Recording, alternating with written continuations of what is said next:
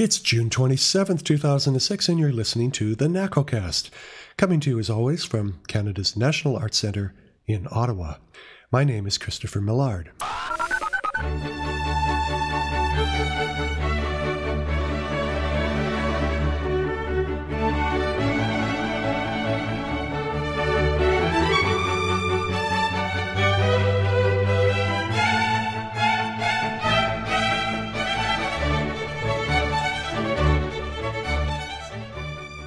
Well, it's the latter half of June, and here at the Arts Centre, we're celebrating our annual Summer Music Institute. It's a time of education when some very talented musicians, young musicians from all over the world, gather here under the direction of Pinchas Zukerman and a distinguished faculty to work for 3 weeks playing chamber music, doing master classes, and also, many of them, joining the National Arts Centre Orchestra for a performance on stage. Today, I have asked Miss Patinka Kopec to come and join me. Now, Patinka is on the faculty of the Manhattan School of Music. She's a close associate of our music director, Pinchas Zukerman, and she is the director of the Summer Music Institute educational program here. She is a violinist and a violist and a very distinguished pedagogue, had many students who have had astounding careers. Patinka, welcome. Thank you. I'm happy to be here. So, your association with Pinchas Zukerman goes back how far? I was 13 and he was 12. He had come from Israel. He had played for Casals with Stern there, and he was invited to come to study at the Juilliard Pre-College, where I came to study with Dorothy DeLay. And you were among a group of more than just you and Pinchas, a group of very talented young Israelis at the time. Yes, I was. Who was in that group? Go ahead, drop some names. Well, the other one was, of course, Itzhak Perlman, Yossi Kalekstein, Miriam Fried. Yes. We were called the Israeli Mafia. The Israeli Mafia. Even as teenagers, huh? Yes, we were. And were you hellraisers? Or were you just hard workers? We were hellraisers.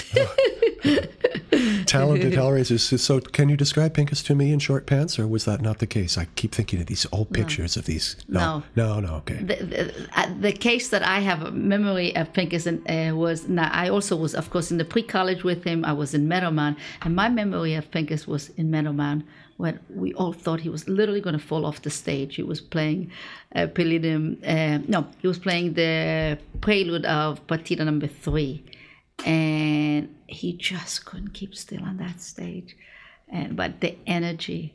So did you find in all those years ago that you were tremendous rivals, or were you close comrades? Was there a real battle between you all for supremacy, shall we say?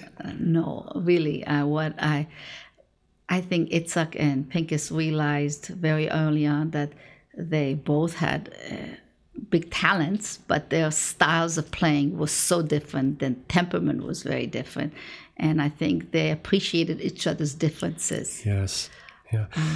Also, actually, if we're talking about that subject, and myself, as far as I was concerned, I played very well, but I was just not at that level, and very few are, obviously.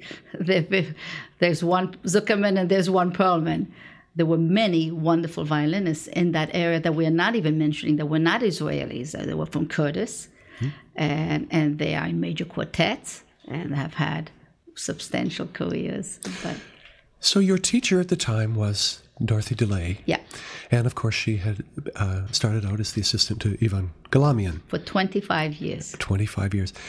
Several months ago on the NACOcast, and our listeners will remember an interview I did with one of the NACO musicians, Jessica Lineback, and we talked with Jessica about some of the lineage of violin pedagogy, and those of her acquaintance who were students and grand students and great-grand students of Dorothy DeLay and Ivan Galamian. What I'm trying to get at here is how much all of us who had great educations at some of these great schools cherish the lineage and the time we had with our teachers, which takes us to the subject of today's conversation, which is that you have become, of course, the Dorothy DeLay to your students and passing on these traditions. So I want to talk a little bit about the work that you do at the Manhattan School, the Pinchas Zukerman performance program there, how you work together with Pinchas, and how you have brought some of the elements of that school design here to the Summer Music Institute at the Arts Centre. So the first question is, tell me about the Pinchas Zukerman performance program at Manhattan School? How does it work? Who are the students? Well, first of all, it was built under the concept that we would choose very gifted kids that have the potential of really having a musical career. That doesn't mean a solo career.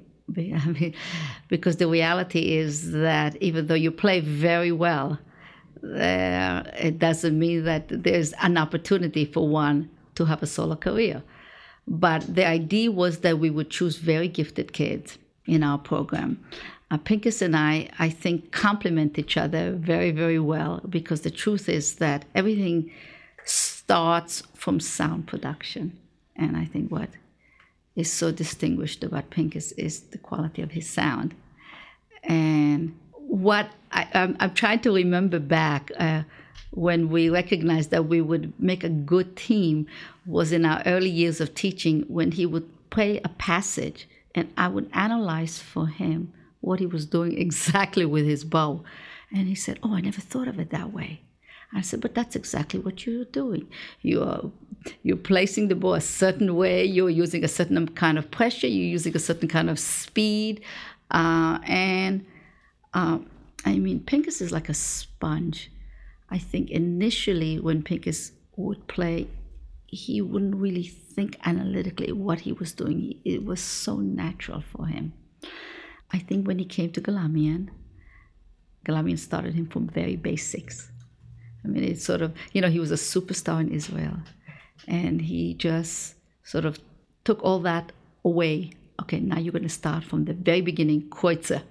And that means, how do we produce a good sound? And I think what Pinchas found in me is that I was willing to keep at the basics. And if the basics are not well in place, no matter how well your left hand is working, you make the sound from the right hand. Yes, the left hand has to be there for Well, I can see this answers my question completely, where this deep trust between him and you comes from. And the trust manifests itself because he is absent from these students for extensive periods of time, and most of the work is left between you and these students, correct? That's true. Yeah. But that's not to minimize that when he is there, what he can do, I cannot do, because he's such an amazing musician. But he approaches the music with all the mechanics in place. I can show them what to do with the mechanics, and it isn't that I can't play it. But when he plays it, I don't, of course, the shapes, the intentions, and his amazing knowledge of music as a whole, not just the instrument, but he brings into it his experience as a conductor, as a chamber music player, and as a performer on stage. I always will say to the kids, I can just show you so much, but Pinchas is the one that's on that stage playing that concerto. And the extraordinary thing about him is that even at his age, in his late 50s, the whole physiology of his playing remains incredibly healthy. Yeah. Absolutely. I have seen him give master classes, and I find it extraordinary. Your description of him being very intuitive, unthinking as a child, of course, and then going to a great teacher who really forced him to deal with all these basic issues. What we have now is somebody who is absolutely patient and determined to get back to the most basic geometry of the human body. This whole week, that's what he's doing.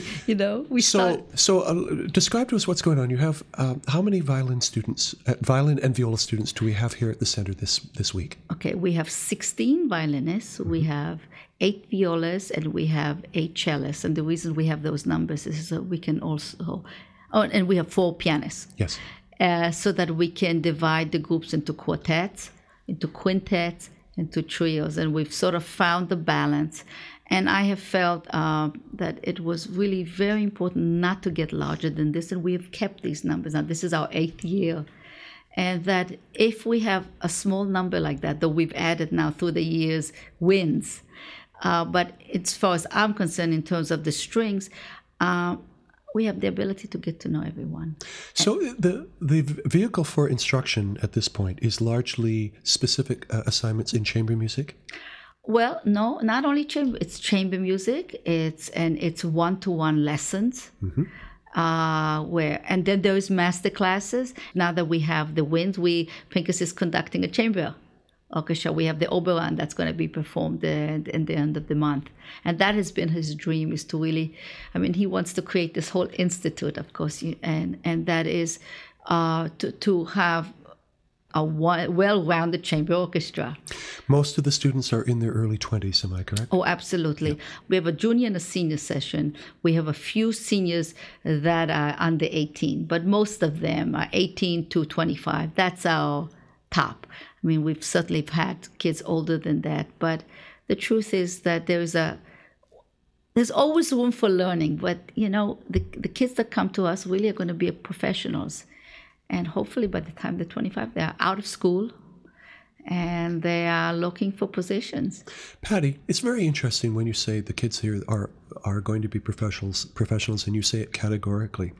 As you know, if you look at the broad range of graduates of music schools throughout the world, most recent study was done at Juilliard, and the famous study that was done about how many end up selling insurance or doing something else. Is it your sense that you have handpicked a group here that these are the ones who really will achieve success? No, we never know that. You never know. No, you never know. And sometimes the ones who don't make it into these programs can equally find their way into success. Absolutely. It's very, very hard to judge talent at certain levels, isn't it? Or judge how talent will manifest itself in terms of success. I think that's a better way of saying it, how talent would manifest itself. I have one of the things that I've also started at Manhattan is a program in teaching kids how to teach. Mm-hmm. Because when you say that I am, I'm following in the footsteps of Miss DeLay, and I take that as a huge compliment. Because she was not just my violin teacher. She was a mentor as a human being, very much caring, and that's crucial. When I choose a student, and I'm not saying that I always choose the ones that I eventually, where the chemistry works. And what I mean by that is that, yes, I can teach anybody to certain basic skills, how to play the instrument, but I feel I want to get much more involved in the human being of that person. And if they don't make it as performers in an orchestra or solos or chamber music, they have to have their basic skills. They can make it as teachers. Yes. And we need an audience. And that means that you can teach people to play the instrument, and they may not make it as a profession, but they're going to love music, and they are going to be our audience. Yeah. Patty, talk a bit about the whole set of disciplines in studying a string instrument. Most young players like to envision themselves standing up and playing Beethoven concerto with an orchestra. And as you said earlier, the reality is that only a very, very small select number will have success. The luckier ones will find themselves careers in orchestras. At what point in the education of the average young violinist is the orchestral discipline becoming a primary part of the study program?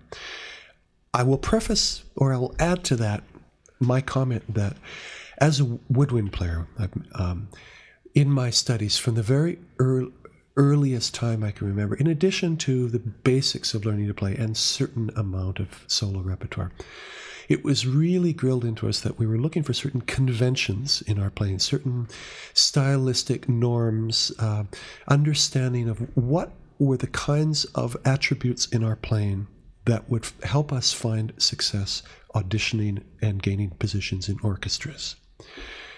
One has the sense that in string playing, this happens later in the study.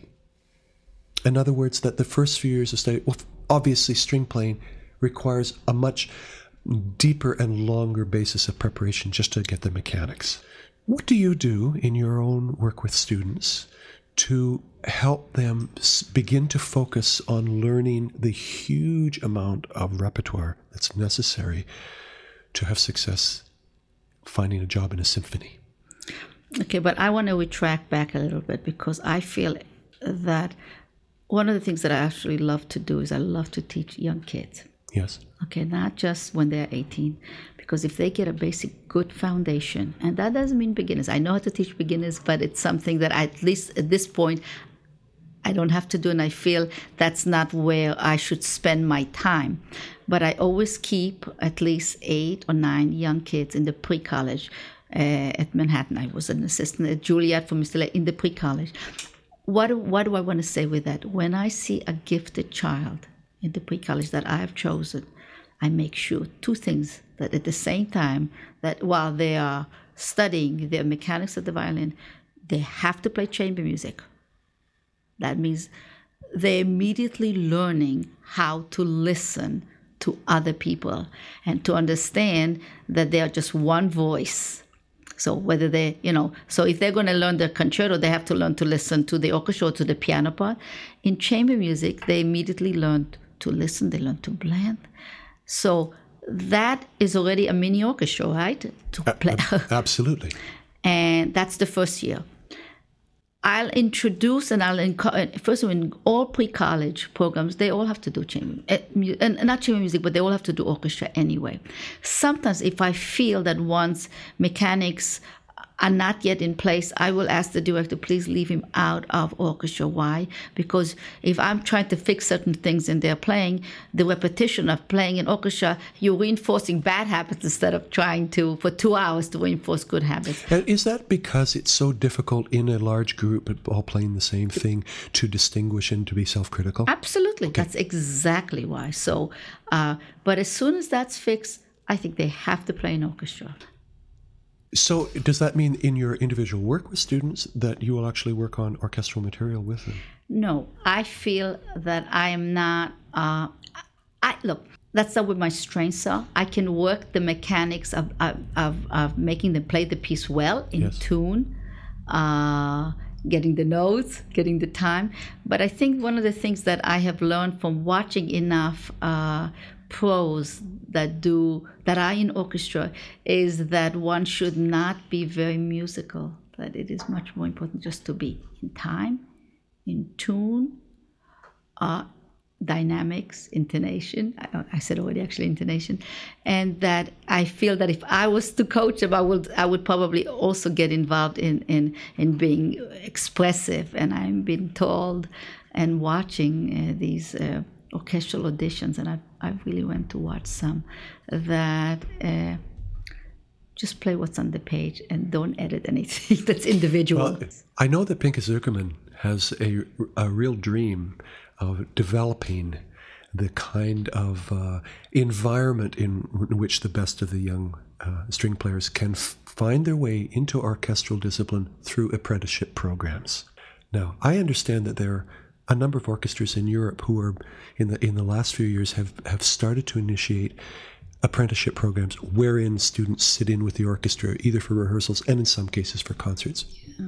And yes, there's one in Berlin. I believe that Daniel Birnbaum started, and I think initially, forgive me if I'm wrong, I think Karajan may have started that program a long time ago. And I think that Pink is recognizing how important it is, because he's a conductor, that we may be training all these wonderful violinists to play their instrument very well, but how many of them will be soloists?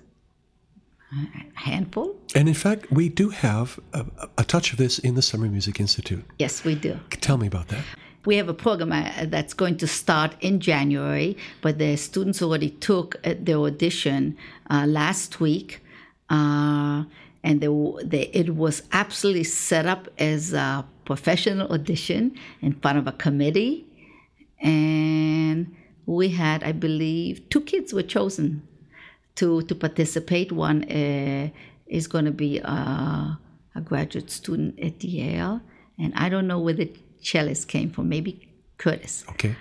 And they're going to be their first preparation for this program. They're going to have a concert, I believe, in a week, where they're going to do Beethoven's Fifth and And Tchaikovsky. And Tchaikovsky's Fourth with the NAC Orchestra the first week of July. So I hope our listeners will have an extra reason to come into some of those concerts in the first 2 weeks of July here at Southern Hall, because you will see on stage with NACO a few of these younger musicians who have demonstrated real interest and ability in learning from their professional peers. That leads me to the whole subject of how we begin to set up this apprenticeship program. It's still very much in the formative stages. And of course, as you well understand, the musicians are in the NAC Orchestra are very sensitive to making sure that we maintain the artistic integrity of the orchestra, and that, as you mentioned, there were auditions held under formal audition circumstances. So we're very cognizant of our responsibility to help out young musicians, and at the same time to honor our audiences, to make sure that what we're delivering them is at our usual level.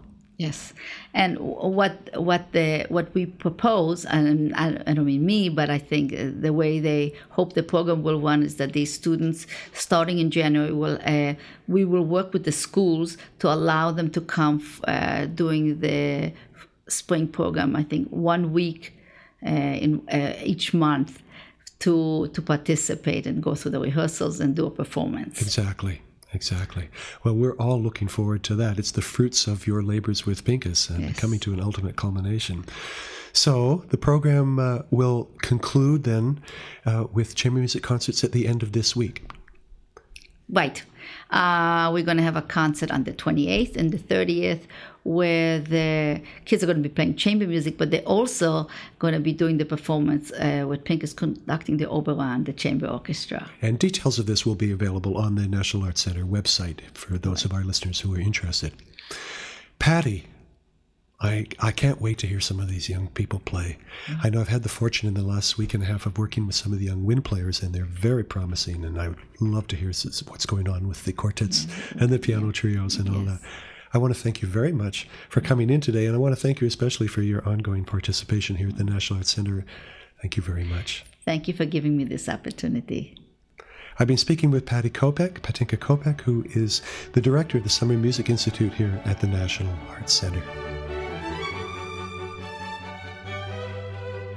I really enjoyed having Patty Kopec coming in the studio. It's great to see such a committed and energetic teacher. One of the things that I did not mention, and I would like to mention now for the sake of our listeners of NACOcast, you may wonder how Pinchas Zukerman is able to keep in touch with his students with his busy performing schedule. One of the things he does is rely on technology. The Manhattan School of Music has what they call their Distant Learning Center. And in conjunction with the Hexagon program of the New Media Center here at the National Arts Center Orchestra, Pinchas is able to give his students in New York lessons while he's in Ottawa using broadband technology. You probably heard these words bandied about. What it really means is that using broadband or high data rate transmission on the internet, Pinchas is able to sit in the Hexagon studio downstairs at the National Arts Center and observe a student on a television screen on a closed circuit broadcast from wherever, in this case the Manhattan School of Music, and that student is able to watch Pinchas on a television screen with sound, and the two can interact almost as well as if they're in the same room together. So Pinchas is a great advocate of new technologies and is a daily proponent of them here at the Arts Center. Before Patty Kopec left the studio, she said, "Chris, please play some music." I said, "Patty, what do you want?" She says, "Mozart, of course. It's Mozart's anniversary." So to celebrate Mozart's anniversary, but mostly to celebrate the value of chamber music in the education of young string players, here's Patty's choice of music. It's the first movement of Mozart's great string quintet, K516, featuring Pinchas Zukerman and the Zukerman Chamber Players.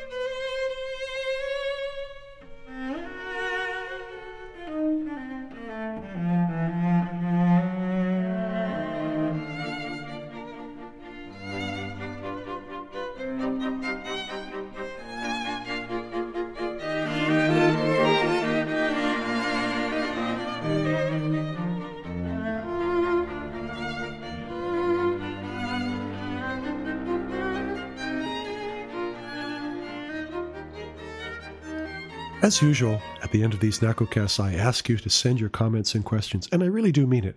We love hearing from you. We get a lot of emails, and some of our programs are built upon suggestions from the audience. Love to hear your ideas and thoughts, suggestions for programming even. Anyway, you can reach us by sending an email to nacocast@gmail.com. I absolutely assure you we'll read everything we get. Don't forget, you can subscribe to this and all the NAC podcasts by visiting nac.ca/podcasts, where you'll find our past episodes, subscription links, and instructions on how to subscribe. You can also easily find us as a free subscription in the podcast section of the iTunes Music Store. Search on NACOcast. So until next week, this is Christopher Millard saying goodbye from Canada's National Arts Centre.